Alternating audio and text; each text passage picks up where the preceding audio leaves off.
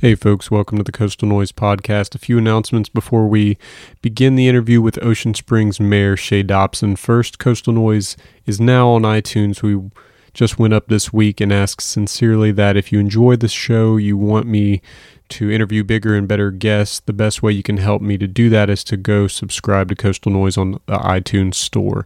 While you're there, please leave a quick review. I'm in a period right now with iTunes where the more people subscribe and review Coastal Noise, it gets bigger exposure, which means more conversations with other incredible guests, both on the local level and the national level. So please, if you want to support the show, go subscribe on iTunes. You can also subscribe on YouTube, or if you have an Android device, the podcast will be up on Google Play later this week, and it is already up on Podcast Addict, which is the podcast app that I use most of the time on my phone. I'll be exploring other apps to submit to in the next few weeks. Again, thank you so much to all of you who have been listening to the show from the beginning, and to all the newer fans. I'm able to continue to do this with your support, and I always do well to keep that in mind. Newest podcast guest later this week, Paul Armentano, is the Deputy Director of NORML, NORML, which is the National Organization for the Reform of Marijuana Laws, one of the biggest, if not the biggest, organizations in the U.S. for the reform of marijuana laws. We're going to be talking about what NORML is and does, why marijuana was made illegal in the first place, what legal states are showing us now, new science and statistics with marijuana, and what citizens in southern-based states can do to help in the prohibition on marijuana. This is going to be a huge episode for me, and I'm pretty excited about it. Again, if you subscribe to iTunes, YouTube, or any other podcast app, that episode and all the other future episodes I do will go straight to your media device for your listening convenience. Today on the show, we have newly elected mayor of Ocean Springs, Shea Dobson. At age 30, he surprised the city of Ocean Springs by beating out the previous mayor, even though he had never held political office. In this episode, we discussed how he ran his campaign, why he has an emphasis on transparency of office using Facebook Live to broadcast meetings and other social media outlets, expansion in Ocean Springs, goals to keep the city's unique art culture thriving, and toward the halfway mark, we talk about our thoughts on medical marijuana legalization, as he's kind of come out and spoken about that in interviews and shocked a lot of people there, and also his controversial decision to raise the state flag back in front of the city hall.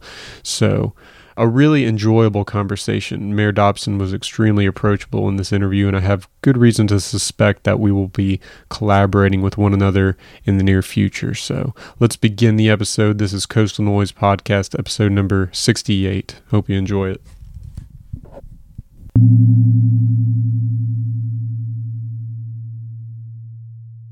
So how many episodes have you had? You're 68.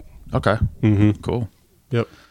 What do you? So I know you're trying to get big names and stuff, but do you just do like your buddies or anybody? It started out as proof of concept. So, having friends on, which I'd like to think I've got a decently diverse group of friends, which kind of is what gave me an interest to do this kind of work here. Yeah. So I would get, guys that who jived well, lifelong buddies, good chemistry, funny, insightful, and discuss the things that I like to discuss. People that you want to have a conversation with. Right. Instead of just the weather and this and that.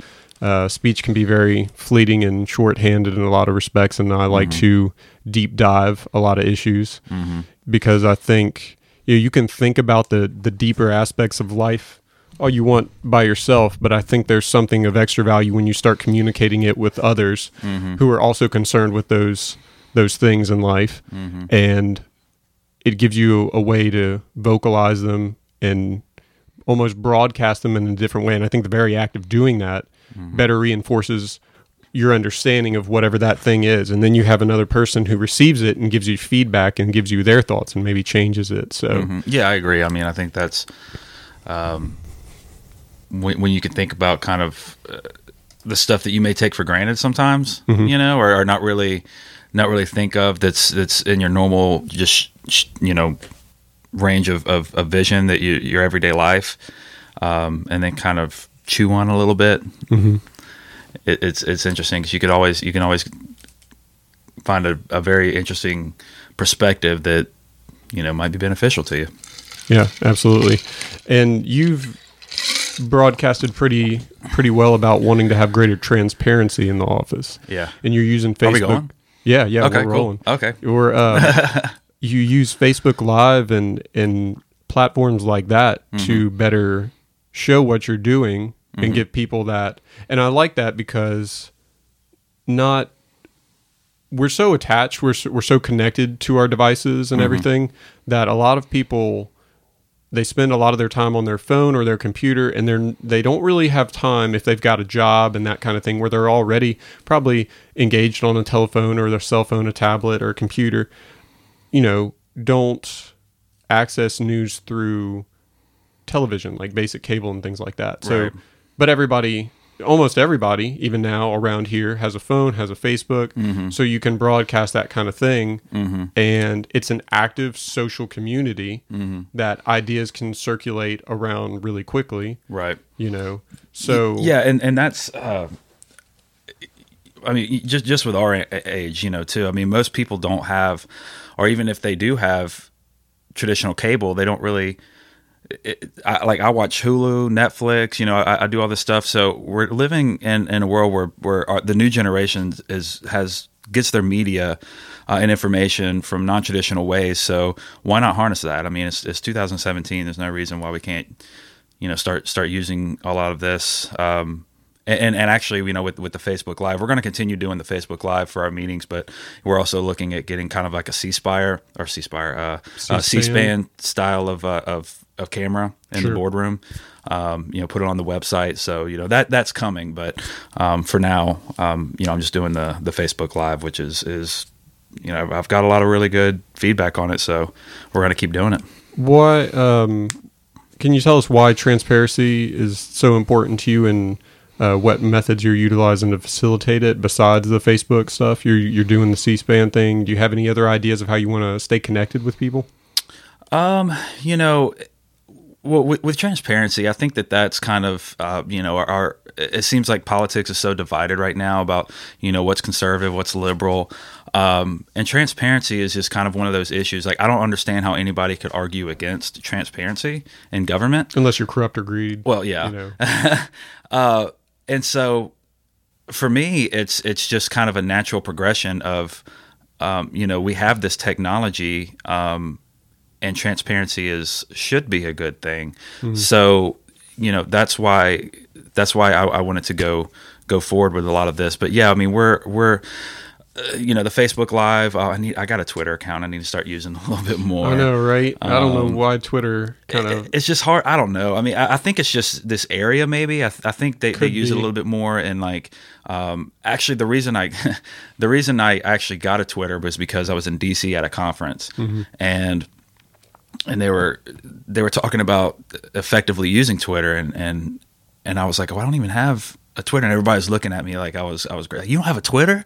Yeah. And I was like, oh, I guess so I downloaded the app right there in the conference and made an account. But I think it's bigger in like bigger cities. Just around here, it's just Facebook is more of what people use.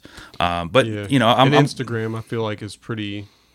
People are pretty plugged into that as well. Yeah, Instagram as well. So I want to use all of those platforms. Even I try to have a open door policy. If you come by and I'm in a meeting, I can't cut the meeting short or anything like that. But if anybody comes, I try my best to meet with everybody, talk with everybody. I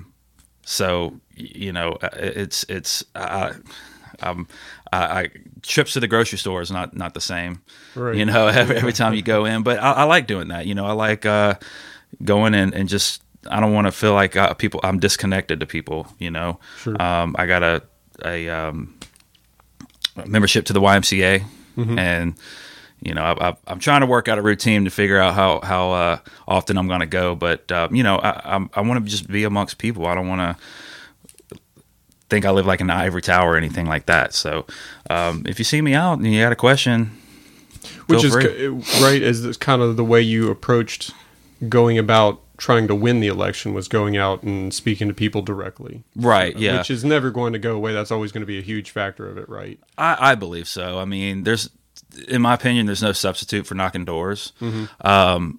And kind of, the campaign was kind of, it was, I used social media a lot, and then it was kind of a combination between like the newer social media style and then just old school tried and tested knocking doors. And to me, knocking doors is probably the funnest part about campaigning, even if on days where you might not feel, you're just tired and all that stuff. But once you actually get out, force yourself to get out and knock doors, it's one of the funnest things, because you just get to meet people, and you get to meet people on their own terms where they're comfortable, not like they're coming to a board meeting and speaking in the public or anything like that. Totally. You're meeting them on their front door. And so you can have more of a honest conversation. I found, not every interaction is going to be great, but, you can have more of a open dialogue knocking doors. And so that's what I appreciate. Just meeting people and kind of learning. And that's, I feel like knocking doors really helps keep me grounded. So, even those candidates that I support, even if it's not my campaign, I'm fine with going knocking doors with them. It's fun. So. And have you always enjoyed doing that? I know you have a little background in political activity and such. Yeah. Have you always enjoyed that personal communication? Yeah, I do. I do. I've knocked doors in Iowa, all throughout that state. Some in Texas, Dallas-Fort Worth area predominantly. Of course, all up and down Mississippi. And it's interesting, because what I've noticed is, people talk about liberals and conservatives and all this, but most people are just normal, average, everyday people. I mean, some may be Christian, some may be Buddhist, Hindu. It doesn't matter. But once you actually go talk to them and kind of cut through a lot of that identity politics or rhetoric, I think most people are just want what's best for their family. Want to make sure that crime's not too bad. Just this basic stuff that kind of spans over, conservative or liberal. And so that's what I think is the most beneficial by knocking doors, is just kind of getting to the root of what people, their goals. So, and really that's how I try to approach, of course I have, kind of a political philosophy. However, whenever I discuss issues and politically charged policies or whatever it is, I try to focus on, and this is easier said than done sometimes, but I try to focus on like the goals. It's, whether you agree or disagree with Obamacare, we could talk about that, but what are the goals? If the goal is to get more people healthcare who need it, then let's start there. More affordable healthcare. Let's start there, and both agree that we have the same goals. We just might have a different way of getting there, or we believe a different way to get there. And so I think once you start at principles or goals, you can kind of see. You can proceed with recognizing the humanity in the other person, and not just kind of viewing them as, an asshole Christian or conservative or what it is, or the other, or a snowflake liberal or whatever it is. You recognize that they may have the same goals as you just kind of disagree on the process. Yeah, because there is that underlying human element. I think we get kind of wrapped up in. We get caught up wherever those differences are, and then just immediately label them. But if you can take the time to kind of maybe put that on the back burner because you will just shut a person out immediately if you don't think that they're in the wrong, that they're attached to this other party or organization or ideal, right? And that thing as a whole, you're just totally against. So you make this association that I'm against this individual as well. Right. So, and like I said, sometimes it's easier said than done. I mean, I think we all kind of, that's human nature, is to kind of have a pack mentality sometimes. So, it's, I'm not saying that I've, I've been guilty of it. However, if you try to kind of keep that at and kind of top of mind awareness and recognize when you're doing it, and don't be afraid to apologize or catch yourself and saying, man, I was looking at this in a partisan way when I shouldn't have been. I think I think you have a lot of. I think this country could go a long way if people weren't afraid to say, I was wrong or I messed up. It's okay. Like, we're humans. We can do that. And so, just recognize people's humanity and don't be afraid to recognize your own bias, moving forward. What made you initially want to run for mayor? What was your thought process there, and what was going on at the time when you first started to seriously consider running? Well, it kind of all goes back and wraps in, honestly, to the 2016 election for me. Because I was involved with that race, with the 2016 race, and eventually I just got tired of it. I just got tired of seeing how divided and how ridiculous the whole election got, and therefore I'd say probably about 3 months I just washed my hands to the whole thing, and I was done with politics, and that is actually part of why I ended up switching careers and went to the financial industry, and so. I was just like, you know what, I'm done. I want to, just get out of politics and go a whole nother direction. And then after the election, I guess I kind of say I just started getting the itch again. But I'd been involved with, locally and I was back in Mississippi. I'd been back for, I don't know, a year and a half or so. And so I was wanting to get more involved locally. And I knew that there was, Ocean Springs has had its issues and such, just like, everywhere it does. But so really, that's what my focus was. Okay, and I felt like I could be more of my own man locally, because I saw how ridiculous stuff got at the national level and even sometimes at the state level. So, it was just a combination of seeing. Seeing what was happening locally, and really wanting to focus on, okay, even if I want to be involved with politics more, I don't have to go to the national level, because, a lot of people, that's where they focus on, it's the president and Congress, it's what's sexy and makes all the big headlines about war or, these huge, gotcha headlines, and most people just kind of forget about local, but it's your local officials that affect your everyday lives. So, that's really where I just, it was kind of a shift in gears from focusing on, I still pay attention to national, but I've dialed that back a lot. Yeah, well, it's that's probably the area that I would say needs the most work overall. And probably this is where to start, is on the local level. I think it's got to be. You got to change. It starts with the individual. It's the singular person. They get a vote. They get a voice. Right. Go out there, make it happen. So you start with your local area, which we were talking about Jordan Peterson earlier before we started recording, and he's got this idea of 18-year-olds don't go out and start rallies about the economy. Why don't you stay home and clean your room? Like, you need to be able to, like, if you can't take care of yourself in your own space, like, how are you going to fix everything else? Yeah. So to start with the individual, build their knowledge base on whatever it is that's going on, and then try to change your local community, fix what's going on there.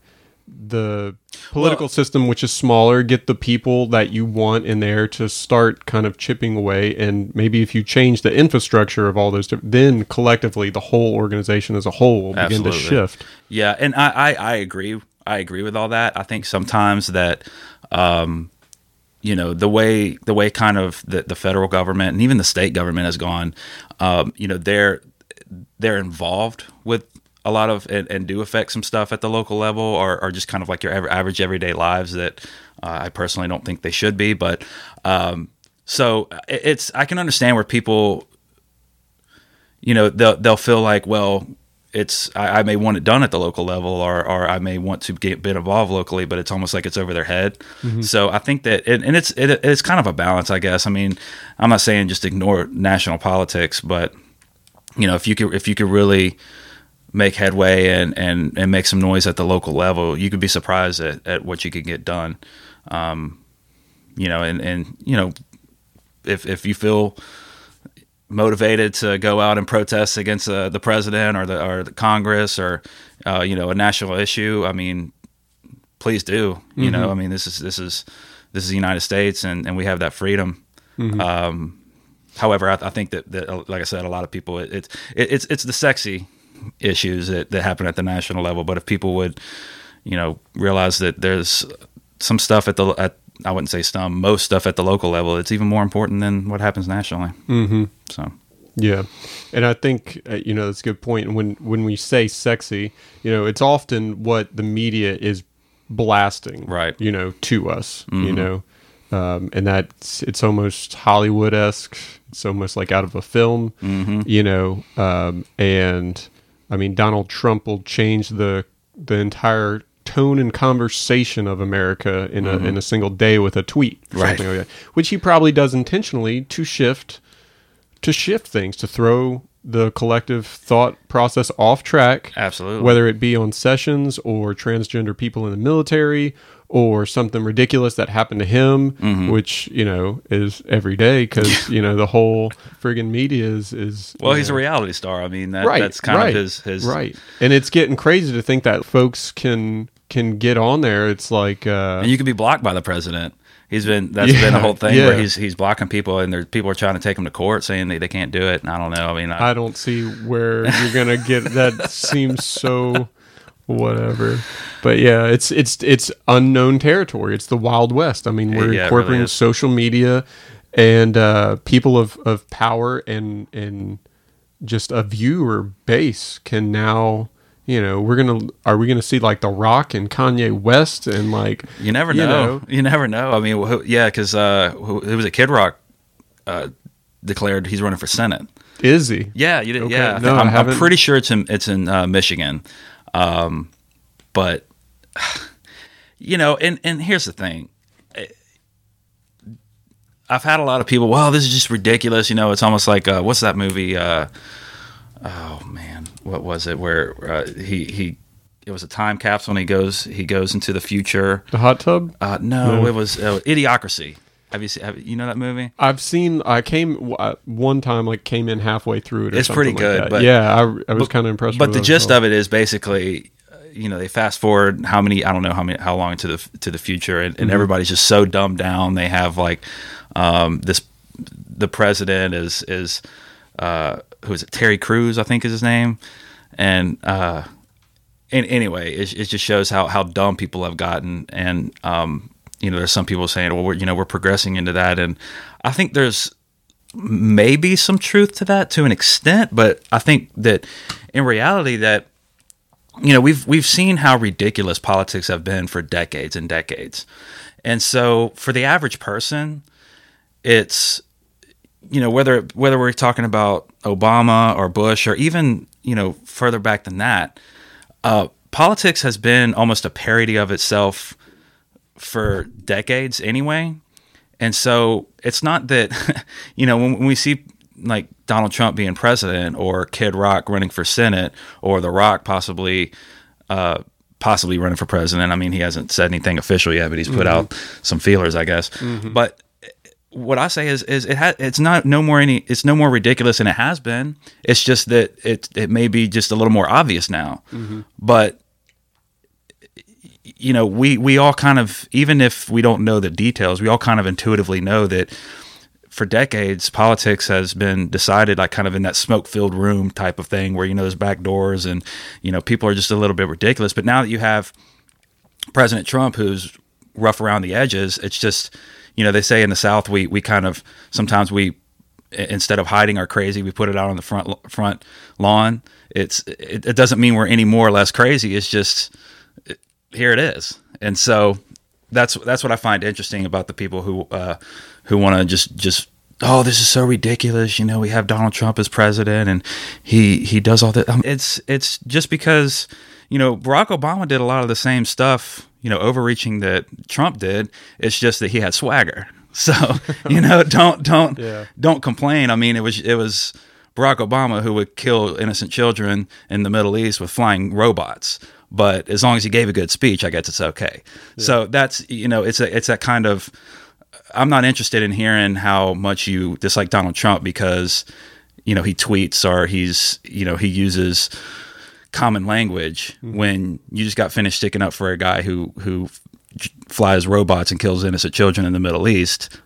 But you talk about how nice and presidential he is. That's not presidential. Yeah. So, and it's kind of weird that this one guy would be like the spokesperson for that whole machine that's running, like all the military stuff, all the infrastructure of the entire country being big brother to the rest of the world. Right. Like, yeah, this one guy is just, he's responsible for everything, and like he's got to be the one who like changes it or whatever. And it's like, no way. Yeah. No way.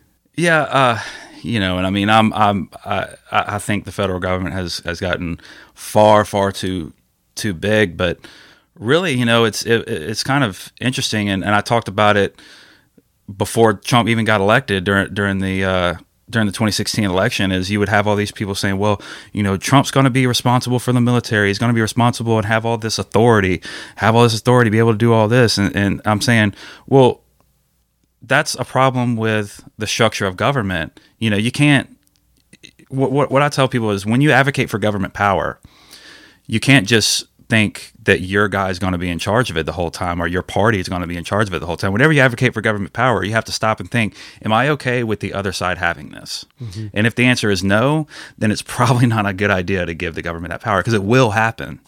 And so, whether it be George Bush passing the Patriot Act, and then conservatives being happy and liberals being okay. And then when Barack Obama got in office, then it was just the opposite. Mm-hmm. Liberals are okay with it and conservatives are okay, or didn't like it. So that's where I say, okay, stop. You're proving my point. It's not about the players who are in play at the moment. It's about this entire structure of government power and realizing, like, is this a good idea to actually give government? If you trust the individual in there now, you may feel comfortable with that person having it, but they're not going to be there forever. Mm-hmm. So, I think people just need to stop and take a step back and start trusting one another again. I know it sounds cliche, but stop asking government to solve your problems or solve society's problems, and look to your neighbors and your community. Mm-hmm. But yeah, I think there's something inherently flawed too in the system of just having two sides, and they just volley back and forth like that. Mm-hmm. Your side's doing it wrong. Well, now we're in power. Now your side's doing it, and then they just it's just this kind of closed loop. There's this this economist named Peter Schiff who's really good, and one time he made an analogy that really kind of stuck with me.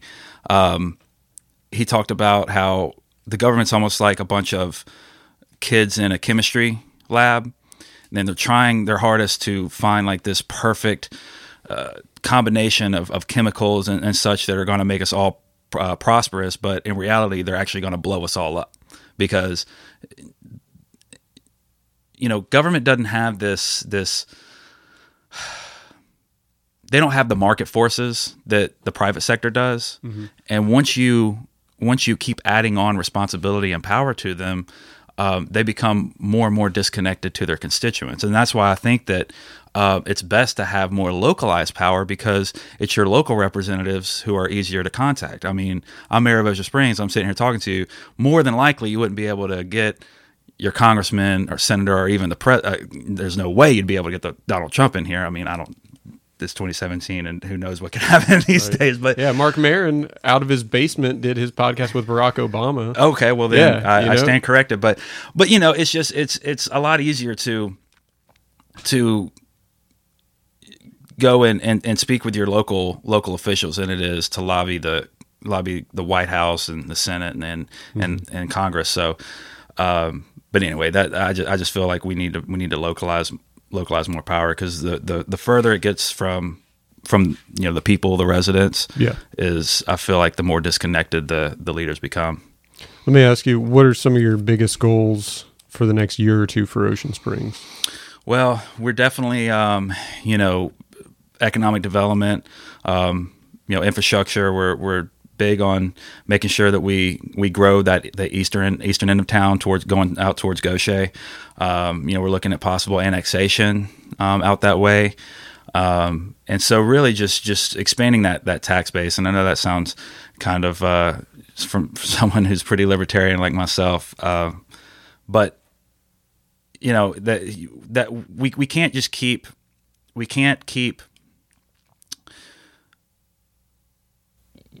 pretending that we could keep adding or insisting on all of these services without a growing tax base, because our Ocean Springs lives on sales taxes. Mm-hmm. And so we have to bring in new industry. And the thing is I've heard a lot about, Ocean Springs. We have a very unique identity, and that's why I love Ocean Springs. I'm from Ocean Springs. And so I want to do everything I can to keep that identity in place, because that's who we are. I mean, that's what makes Ocean Springs kind of in my opinion, the gem of the coast. But at the same time, the entire coast is growing, and so we have to grow with it, and we have to figure out a way to grow while keeping our identity. But if we stay stagnant, the cities, that's not good for anybody. Mm-hmm. So it's that eastern end of town. If we could bring in some more shops, more even whether it be like maybe a PetSmart or something like that, to bring people in. And I've heard some folks say, well, Ocean Springs has kind of like a mom and pop shop community. We have quaint little shops, and that's good, and I love that, and that really is kind of the appeal of Ocean Springs. But that's downtown. I mean, most people, whenever they come and visit Ocean Springs, they come down exit 50, go into downtown, and then they leave. But not everybody shops at kind of the quaint restaurants. I mean, there's a whole market we're missing. Some people want things that are familiar. When you go out of town, you may want to visit kind of the local stuff. Like, okay, for instance, I went to Europe back in 2007, and I loved, trying. Man, we'd be in Italy one day, then we'd be in Germany, and then in France, and then it was really cool, and you got to experience all this new food and all of these things. But then I remember at one point I was like, man, I just want a cheeseburger from McDonald's or something like, something familiar. Mm-hmm. And so it's that kind of market. If we have to be able to offer, and I know Ocean Springs has McDonald's and all this stuff, but what I'm saying is that if we could bring some of that new development in on the east end of town, to where really there's not a lot out there as it is anyway. So if we kind of make our city more open to everybody, we have a little bit of everything. We have these quaint shops that you can go and kind of explore and find these amazing new things. I mean, our art in Ocean Springs is second to none in my opinion. We have a lot of draw that way. But if we could open up our market and bring just even more people into our city, I think it would be good for everybody. Do you have ideas of what kind of industry you would want to bring in? Yeah, it's what I'm actually interested in is bringing in. I lived outside of Austin, Texas, for a little while. Very cool. And love Austin. Yeah, great place. They're really good on bringing kind of the new technology startups, bringing in young entrepreneurs. So that's really where I envision kind of leaning and moving forward is getting these new tech startups and really making it to where it's a community that is kind of ahead of the curve, I guess. So that I'm talking to a investor about putting in some like office type spaces that'll be kind of attractive to the younger generation, and so that's kind of where I envision moving forward is kind of technology based. Mm-hmm. And I think we're the perfect town to do it. Yeah. So. And you had mentioned, Ocean Springs being a very culturally, it has a well-developed art culture. Do you have any plans in that respects to further better that community?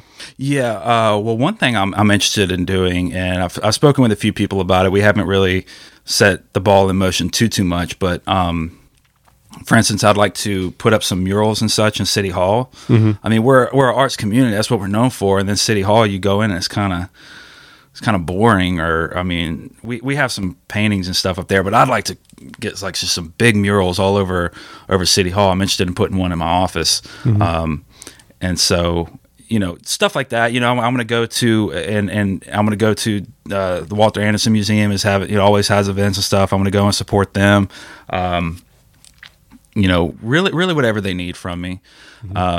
You know, our city's pretty strapped for cash, so I don't want to make a promise and say that we could just start donating all of this money. But, you know, outside of that, as far as, you know, where they need me to come and help promote, you know, link up artists with, you know, another museum or link artists up together, I'll certainly help and be a facilitator in that. And not only that, but, you know, expand kind of when you think of Ocean Springs art, you do think downtown, and that kind of goes back to what I was saying as far as expanding east. You know, we could bring in this new industry, but make it our own. You know, put some new art out on the east side of town. So, you know, there's no reason make another hotspot like Government Street. Yeah, like I said, you know, we can bring in kind of new of these chain or franchises on the east end, but that doesn't mean we have to let it be just cookie cutter and basic. I mean, we could put our own spin on it as Ocean Springs. So, yeah, there's a lot of good ideas, and I'm going to lean on the art community to help me kind of flourish those ideas. You had talked about financing a second ago, and in interviews you've mentioned, you know, your work. You've done work in the adjustment and zoning department. Yeah, the zoning and adjustments for Ocean Springs. Okay. So and that was that was probably like 2014, I think, maybe. And how did that job help you do what you do now? Well, really, I got to. It was almost like a kind of a sneak peek into how the city was ran, and I don't want to say that. A lot of times when things would come to the zoning and adjustments, I wouldn't say necessarily that everything was already decided, but the facts would be very clear. I mean, we would look at the ordinance, we would look at ordinances and say, okay, well, the law is this individual has XYZ. It's very clear. Whereas once you start getting up to the planning commission or the board of aldermen, sometimes it's not as clear. So that's, you know, we were way down the totem pole to where it got to us. It was pretty much like, all right, here it is. It's only getting to y'all because, you know, there's kind of a glitch in the system, I guess you could say. Like, and we are really revamping our entire zoning throughout the entire city because it's so outdated. And so just, you know, people will kind of hold tight. We're getting there. There's a lot we have to do in Ocean Springs, but that, yeah, like I said, it just kind of, I saw how Ocean Springs needs some updating and kind of making it to where we streamline a lot of these processes. And I think that's what it showed me the most. What notes do you take when you look at neighboring cities and you're trying to see what it is that they're doing well that you would consider trying to implement in your city? Well, you know, Billy Hughes over in Gulfport has done a lot of great stuff. His whole one coast concept. I'm a huge believer in the one coast concept. Okay. And so, yeah. And so it's, basically it's this whole thing, like, you know, we're all of these Ocean Springs, Biloxi, Gulfport, Pascagoula, Long Beach, Moss Point, Goshen, you know, we're all on the coast, but when people come to the coast, they don't come necessarily just for Biloxi or just for Ocean Springs. They come for the whole package. And so by recognizing that, we could market our own strengths and help really, you know, like I had a buddy who lives in Hattiesburg, and he was down here and he was staying at the in D'Iberville at the Scarlet Pearl, and I knew that. But when I called him, just instinctively, I said, "Hey, are you in town?" And I didn't mean that like, "Are you in town? Are you in Ocean Springs?" I meant that like, "Are you on the coast?" So I think kind of when you kind of view it that way, that's really what I want to kind of and even go into Jackson County. I'm meeting with all of the mayors in Jackson County. Me, Dane Maxwell, Phil Torgerson, and Mario King. We're all meeting once a month. Jackson County mayors, I call it our Jackson County delegation, but we're getting together to share best practices, kind of see what we could work on. Because not only am I big on one coast, but I think Jackson County needs to take a bigger role on the coast, and I want to help. I want to help with the other mayors to do that.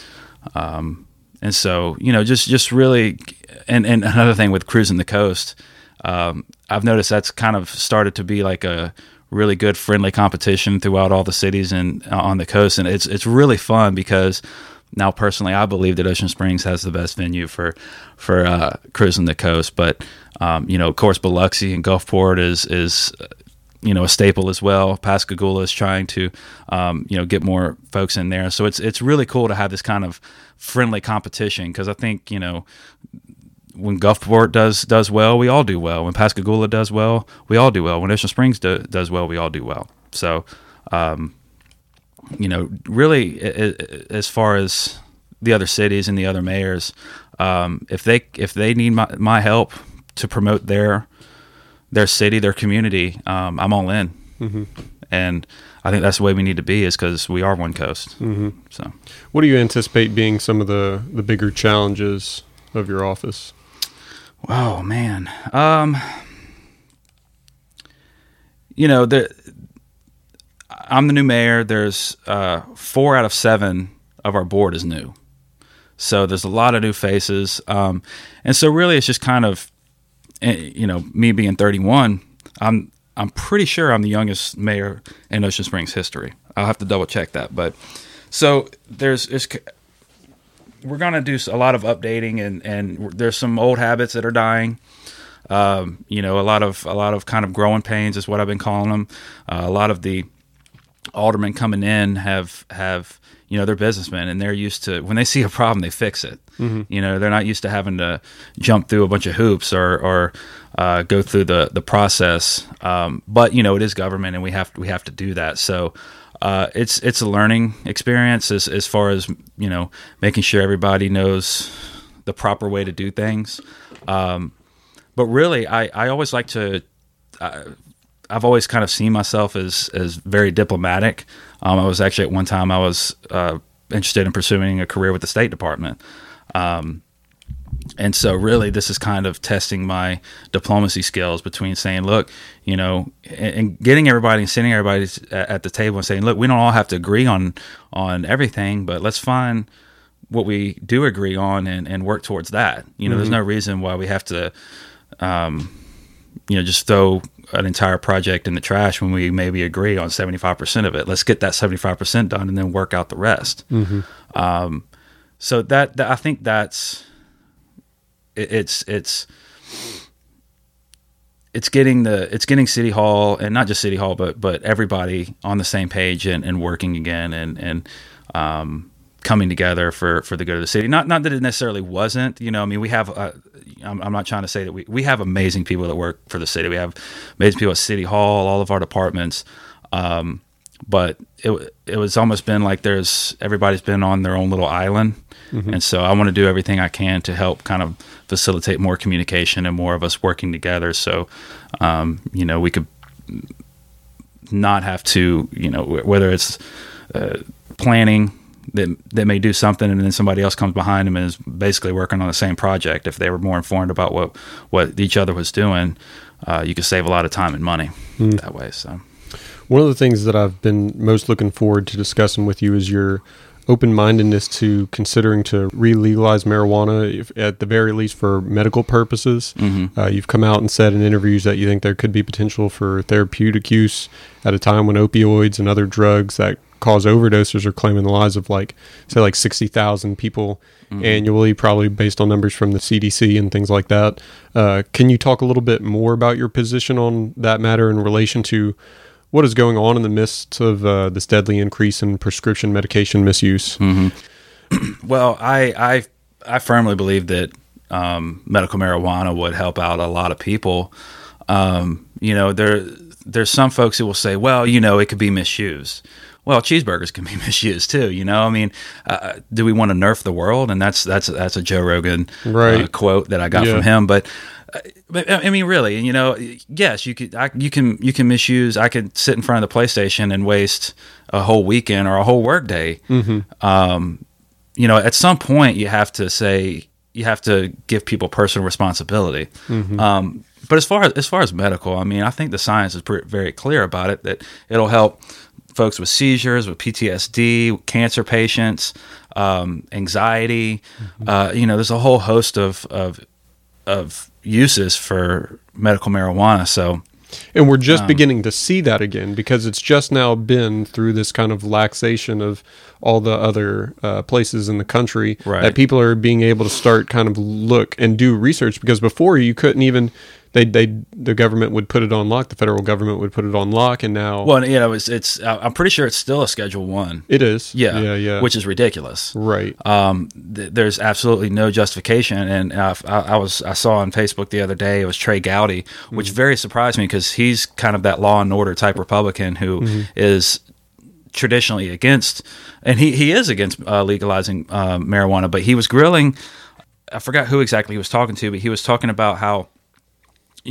Whenever they scheduled marijuana, Schedule 1, they didn't really have any facts. They just kind of did it because it was that reefer madness propaganda. And really, that's what I feel like most of the marijuana laws are really drug laws in general, but especially marijuana laws, is because just a lot of just hysteria that it has very, very little in fact.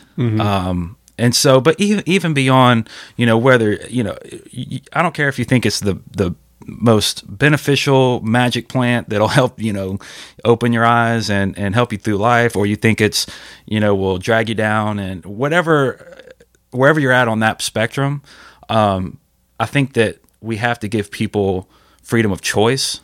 And, the irony is that, I'm a Republican, and I believe that the government needs to stay out of the way of doctors and patients. And really, it's that mentality that kind of is why I believe in medical marijuana. You can't say that you want the government out of my health care, yet you want to keep people from getting treatment. It doesn't, to me, it's not consistent. But as far as the war on drugs, I mean, I think the war on drugs has been a complete failure. I don't know how anybody could really objectively look at it and say that the war on drugs is working. Because we have decades of statistics now, and it shows that it's not working. Drug use is pretty much the same. We have a bunch of incarcerations. We spent a lot of money, though. Costing serious money. And we got to fund police forces for it. Private prisons are profiting off of people going to jail because they need more room. So people have to build prisons to put all the people that, and a lot of those people in those prisons are just for marijuana related. Yeah, which is insane. There's a really good group called Law Enforcement Against Prohibition, LEAP. Okay. And one thing that they said, I was listening to one of their speakers, and he said, I forgot who he was talking to, but he was like, why do you think we got rid of alcohol prohibition? And they're like, well, what do you mean? He said, we didn't get rid of it because we wanted to get our kids drunk before school and encourage drunk driving. We got rid of it because it doesn't work. And so I think that that's really where, like I said, regardless of what end of the spectrum, whether you think marijuana is good or bad, you need to stop and say, okay, is this working? And I think that, if you really look at it objectively, you can't say that it's working because it's not. When we made alcohol illegal, it didn't go away. It just strengthened the mafia. That's what when you make something against the law, it doesn't go away. It just puts it in the black market. So what, if and really, if you think that drugs are this bad thing that is terrible and is going to screw up people's lives, that's even more reason for it to be legal, because it'll be above board.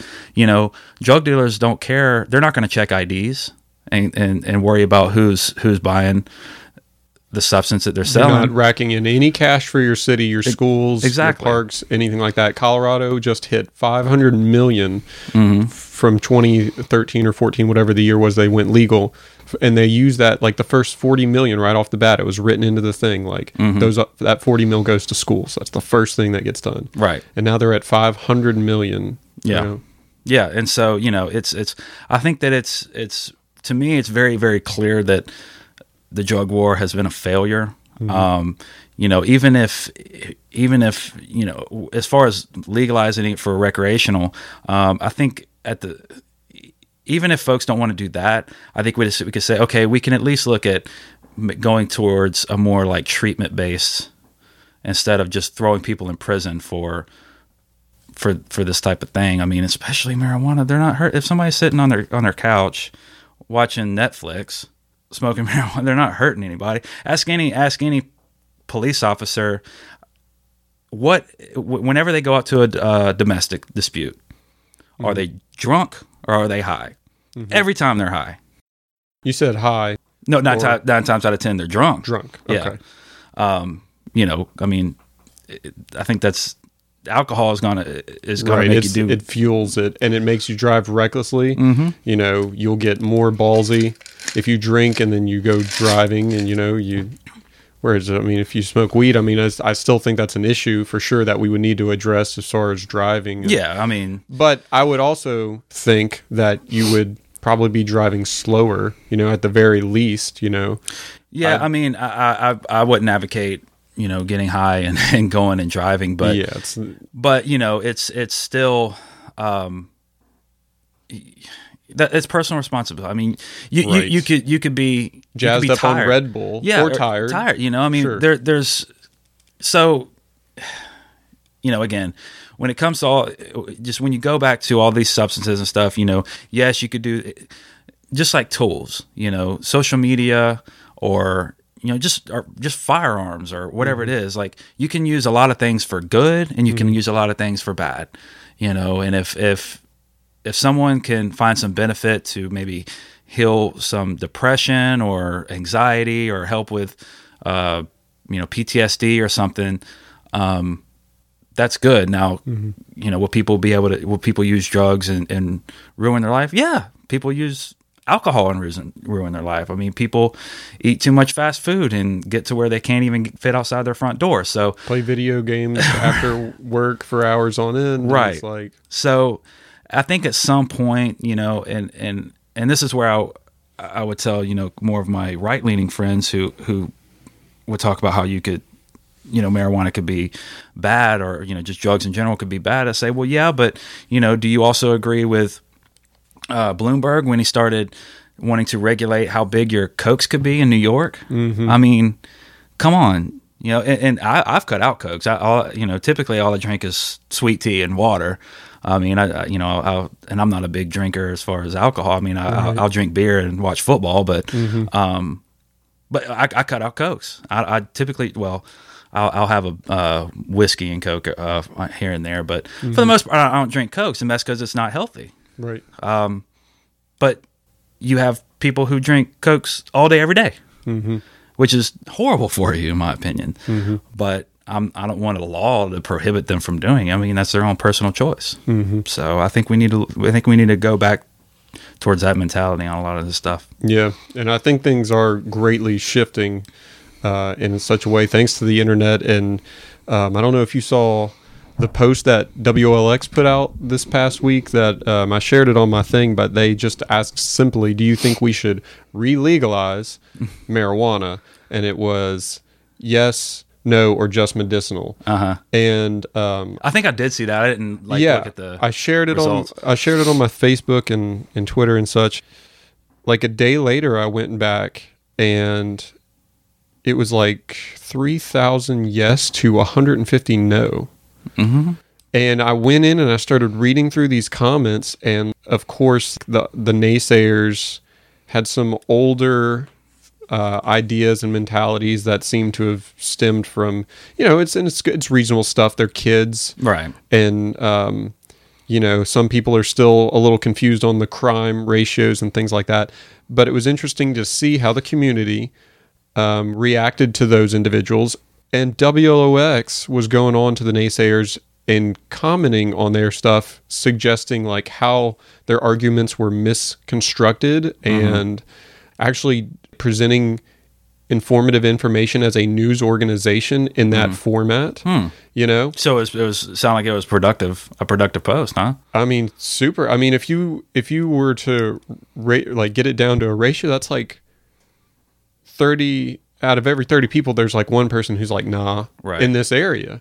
You know, Oh, I think people underestimate the support for, at the very least, medical in this state. And I'll and the medical, I'll say it was like only 350 that people were just medical. 2,600 of them at the time, about 24 hours after the post that I looked at, were just total legalization people. And it's like, wow. And you start looking up at the numbers, and I'm doing a lot of research now because I've got Paul Arminato, Deputy Director of Normal, coming on this week, and just where some of the numbers are now, like CNN did a poll of like, I want to say 61% of all Americans are totally like all out for legalization outright, and you know, different things like that. So we're seeing a huge time, and I feel like, and granted, we are the coast, we're different, you know, out of all of this particular state, we would be considered more liberal than anything, you know, in a conservative sense. For the most part, I mean, there's areas like in the Delta or Oxford or Jackson. There's pockets, but we got Hattiesburg and all that stuff.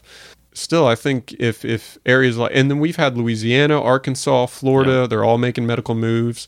And these aren't overly, I mean, these are conservative states. Correct. So, yeah, I think it'll happen. Yeah, because if we do it, if the Bible Belt Southern, you know, conservative groups are doing it, I think that's gonna change it all. I think it'll happen. I mean, at some point, you know, even and like a lot of people will look at this issue as it's a liberal issue, but really, I don't. You know, it's, you talk to a lot of conservatives, and a lot of them are coming along the way I kind of with this more libertarian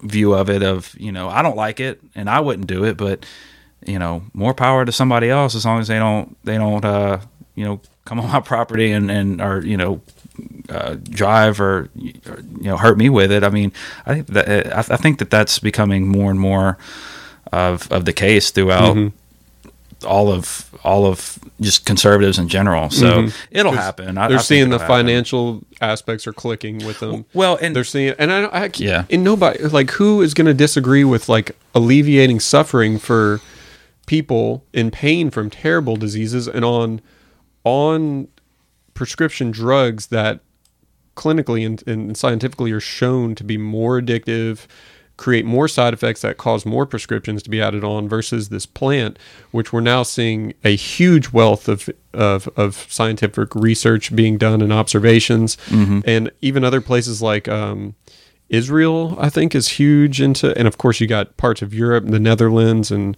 things like that are all doing research. Canada is considering full legalization.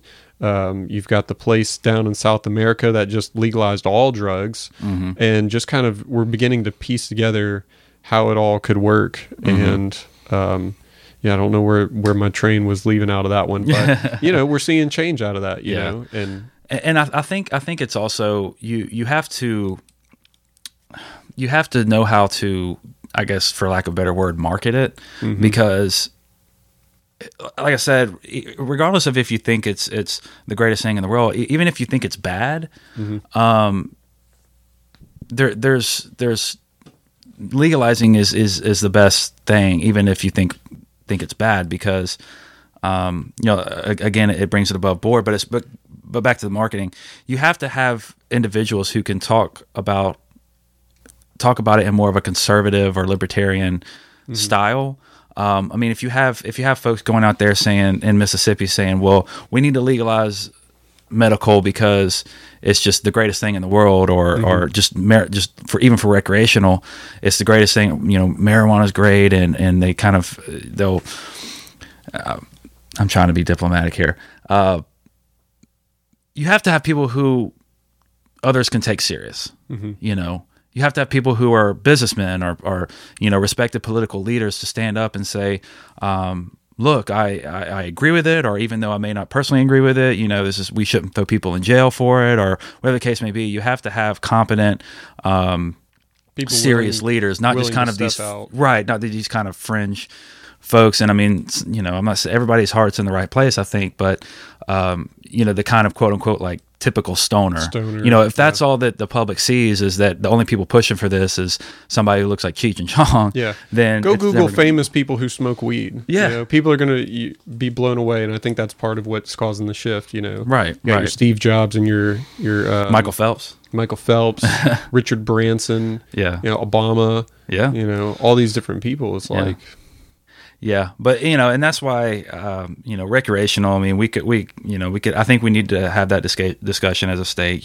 But medical is just. I think that we need to give people treatment. Like I said, regardless of if you don't want people using it recreational. I think that I don't understand where the controversy is to just say, okay, we could talk about recreational or all that, but let's at least give people treatment. Let's at least give medicine to sick people. That to me, get government out of it. That to me is a very, very reasonable position. Mm-hmm. But it'll happen. I think it'll happen eventually. Okay. So. And I want to ask you personally, what can we do? What can you do? What can we do, or the people, to make? Do you think we could do to kind of start that conversation or to push politically for something to happen in that direction? Would you have any advice on that? Really, yeah. But back to, like I said, you have to put competent, professional people at the head of it. A lot of conservatives, even if they are kind of open to it, mm-hmm. if they see that if they kind of are, or if they feel like just from kind of how it's being presented that it's just kind of like a way to get your foot in the door to kind of make Mississippi this, pothead nation where there's going to be weed stores on every corner. I don't think people want that, but I don't think that would be the case. Mm-hmm. And so that's why you need professionals who are respected. I think you even need some folks who are against marijuana personally, who don't want to, who think that it's bad, but saying, look, it's not good, but the way we've been approaching it is totally wrong. And mm-hmm. so I think once you start doing that and stop making it look so fringe and frankly, sometimes kind of silly, mm-hmm.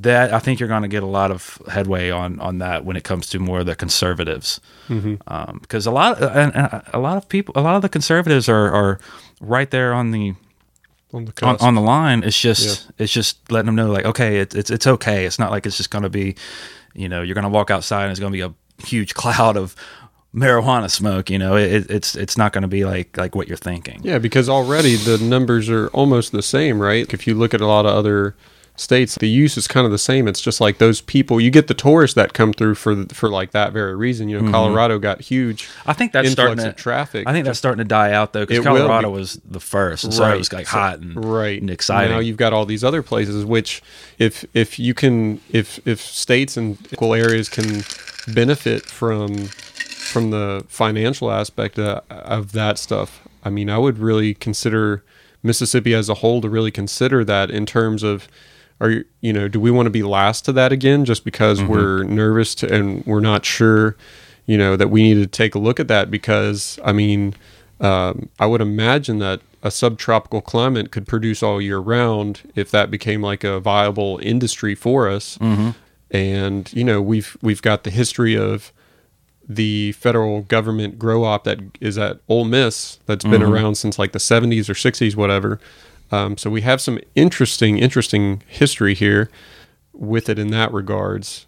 And I just think that a lot could probably be gained if we would get on that train and mm-hmm. start to figure out how to navigate those waters the way we want to do it, the way we feel comfortable expanding upon it. Right. But if you're going to wait around for everybody else to do it, then, well, the market's already going to be taken up. People aren't going to go Yeah. You know, well, let's go to Mississippi. Let's go get Mississippi marijuana. Yeah. It's like, well, it's already everywhere now. Yeah, you can just go down the street or wherever you live. Yeah, Amazon's going to ship it to you. Yeah, you know, yeah, with their drones. With their drones. Yeah.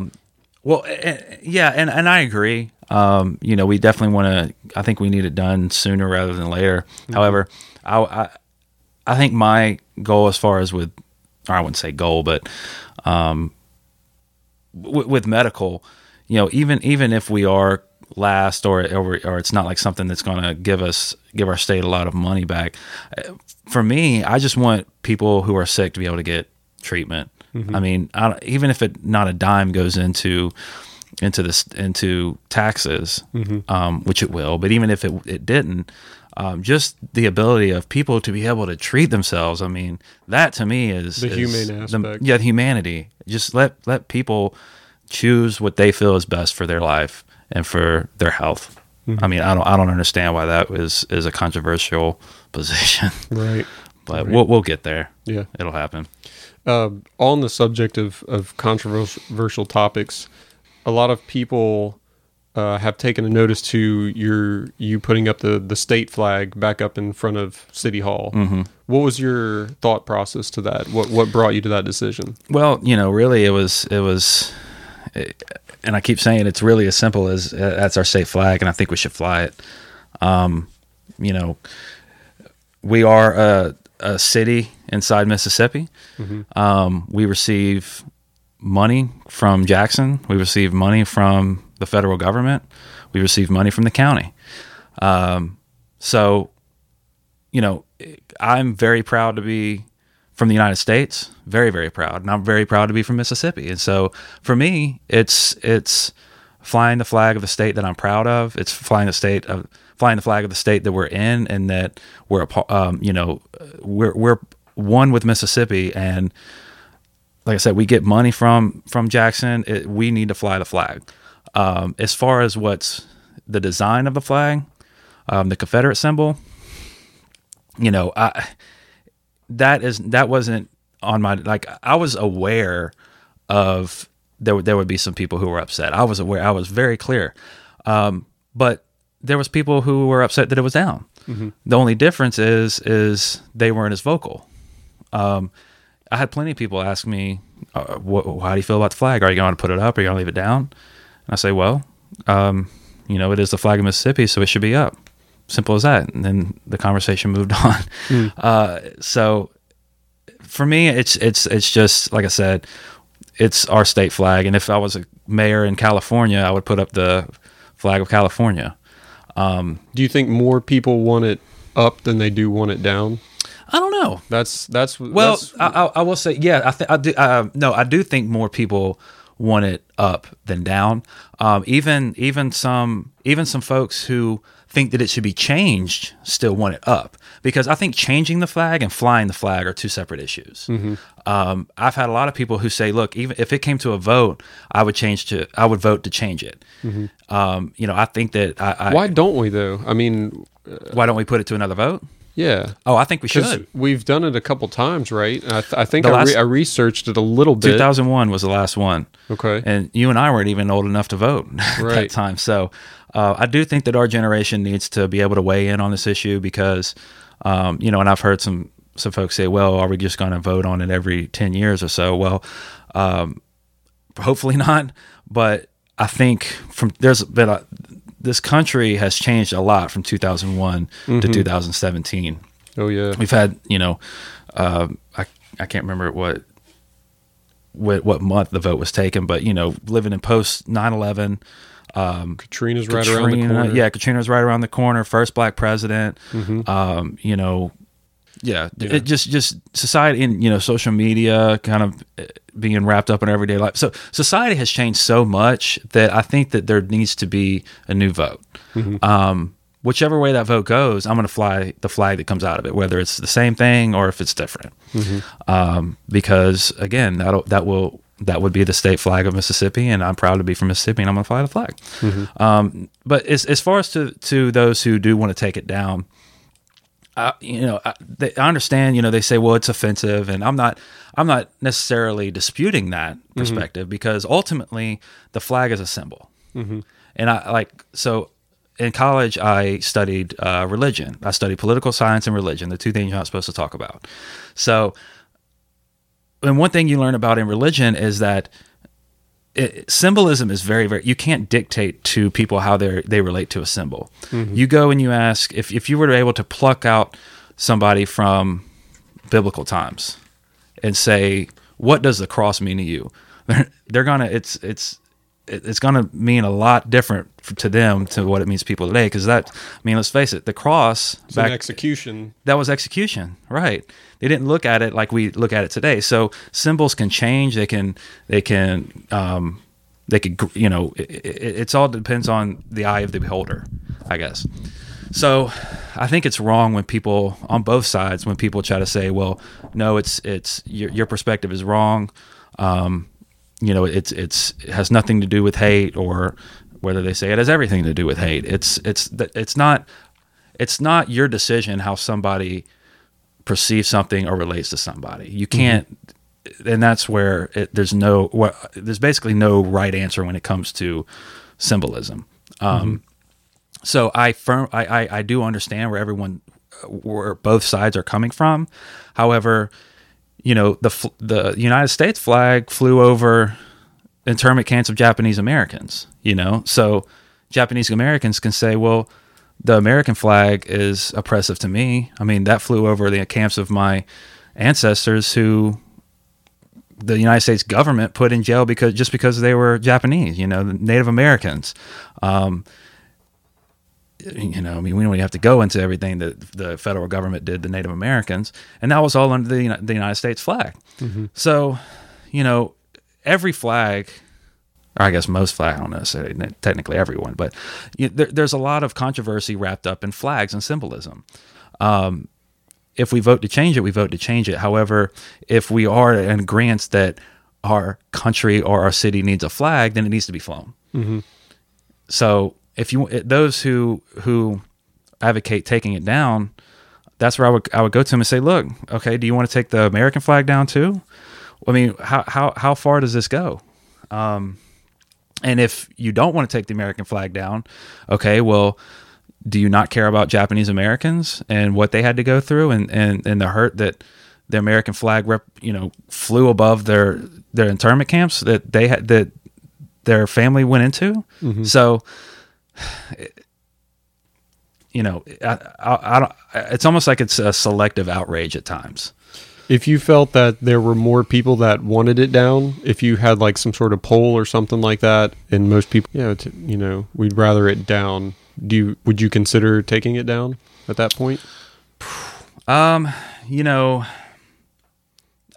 would consider. I mean, if there was a poll that only Ocean Springs residents could get to, and I mean, I guess that would be something to think about. However, I honestly don't feel like that would be the case. And here's the thing: is I've had a lot of people who are against me putting it up will say, "Well, aren't you're look at all these people who are upset with it being down. We're seeing all this on the news media. We're seeing all these folks flooding Facebook or coming to your meetings and demanding that we take it back down." Well, I would even say I've had more people congratulate me and tell me thank you. I've had people from who aren't even from the coast say that they love coming to the coast, and they're going to make a conscious effort to come to Ocean Springs specifically and spend money because I put the flag up. Now, I guess I'm publicizing it now on the podcast, but I'm not going on Facebook and bragging about that, most of them aren't going on and making a huge deal about it and trying to get on the media. So I think that what we need to realize is just because you're loud and vocal doesn't mean that you should get your way. I mean, I could go outside with a megaphone and get some people to take some videos of me, but that doesn't mean that I'm right or that I what I'm demanding should happen. So, I guess if that theoretical poll should happen, it'd be something to consider. But I honestly seems like changing it. Seems like changing it would be the best of the options. How do we get that to that ball in motion there? Well, you can go about, and I'm still not 100% on. I've heard arguments that it's a Mississippi constitutional issue to where the legislature has to vote on it. I don't think that the legislature should vote on it. I think that it should go straight to the people on the ballot, because I don't think that this is it's not a policy like taxes or schools or something like that. This is a flag. This is a symbol. So and it represents the people. So I think that that's where it should be. The legislature shouldn't vote on it. It should go straight to the people. And some people say, well, it is a policy decision because it affects our tax dollars, because people may or may not want to come here because of it. Well, yeah, that may be true, but people may want to come or not come to our state because of the music or whatever the case may be. So you can't say that every little thing that may or may not attract people to our state is a public policy concern that the legislature should have its hand with. If you'd start doing that, I mean, you could argue that literally everything could be up for a vote. So I don't think that's the answer, but yeah. So basically, what you would have to do is, and there's groups out there if you want to Google them, but I don't know if there's any active ones. I know there has been, but basically, you just collect a certain amount of signatures. I'm not sure what that number is, and once you hit that mark, it goes on the ballot. And I think I'm pretty sure what it has to do is there has to be a certain amount within each congressional district. Like you can't just like load up like a ton of signatures in District 2 and then none come from District 3 or whatever the case. So it has to be a certain amount, but more specifically, it has to be a certain amount within each district, congressional district. And we have 4 in Mississippi. So, it's very doable, but if that's what they want to do, then put it to a vote and let's see what happens. Okay. I got 2 or 3 more questions for you here. This one's going to be kind of a broader one in a sense, and we've kind of dabbled and talked about different aspects of this next question.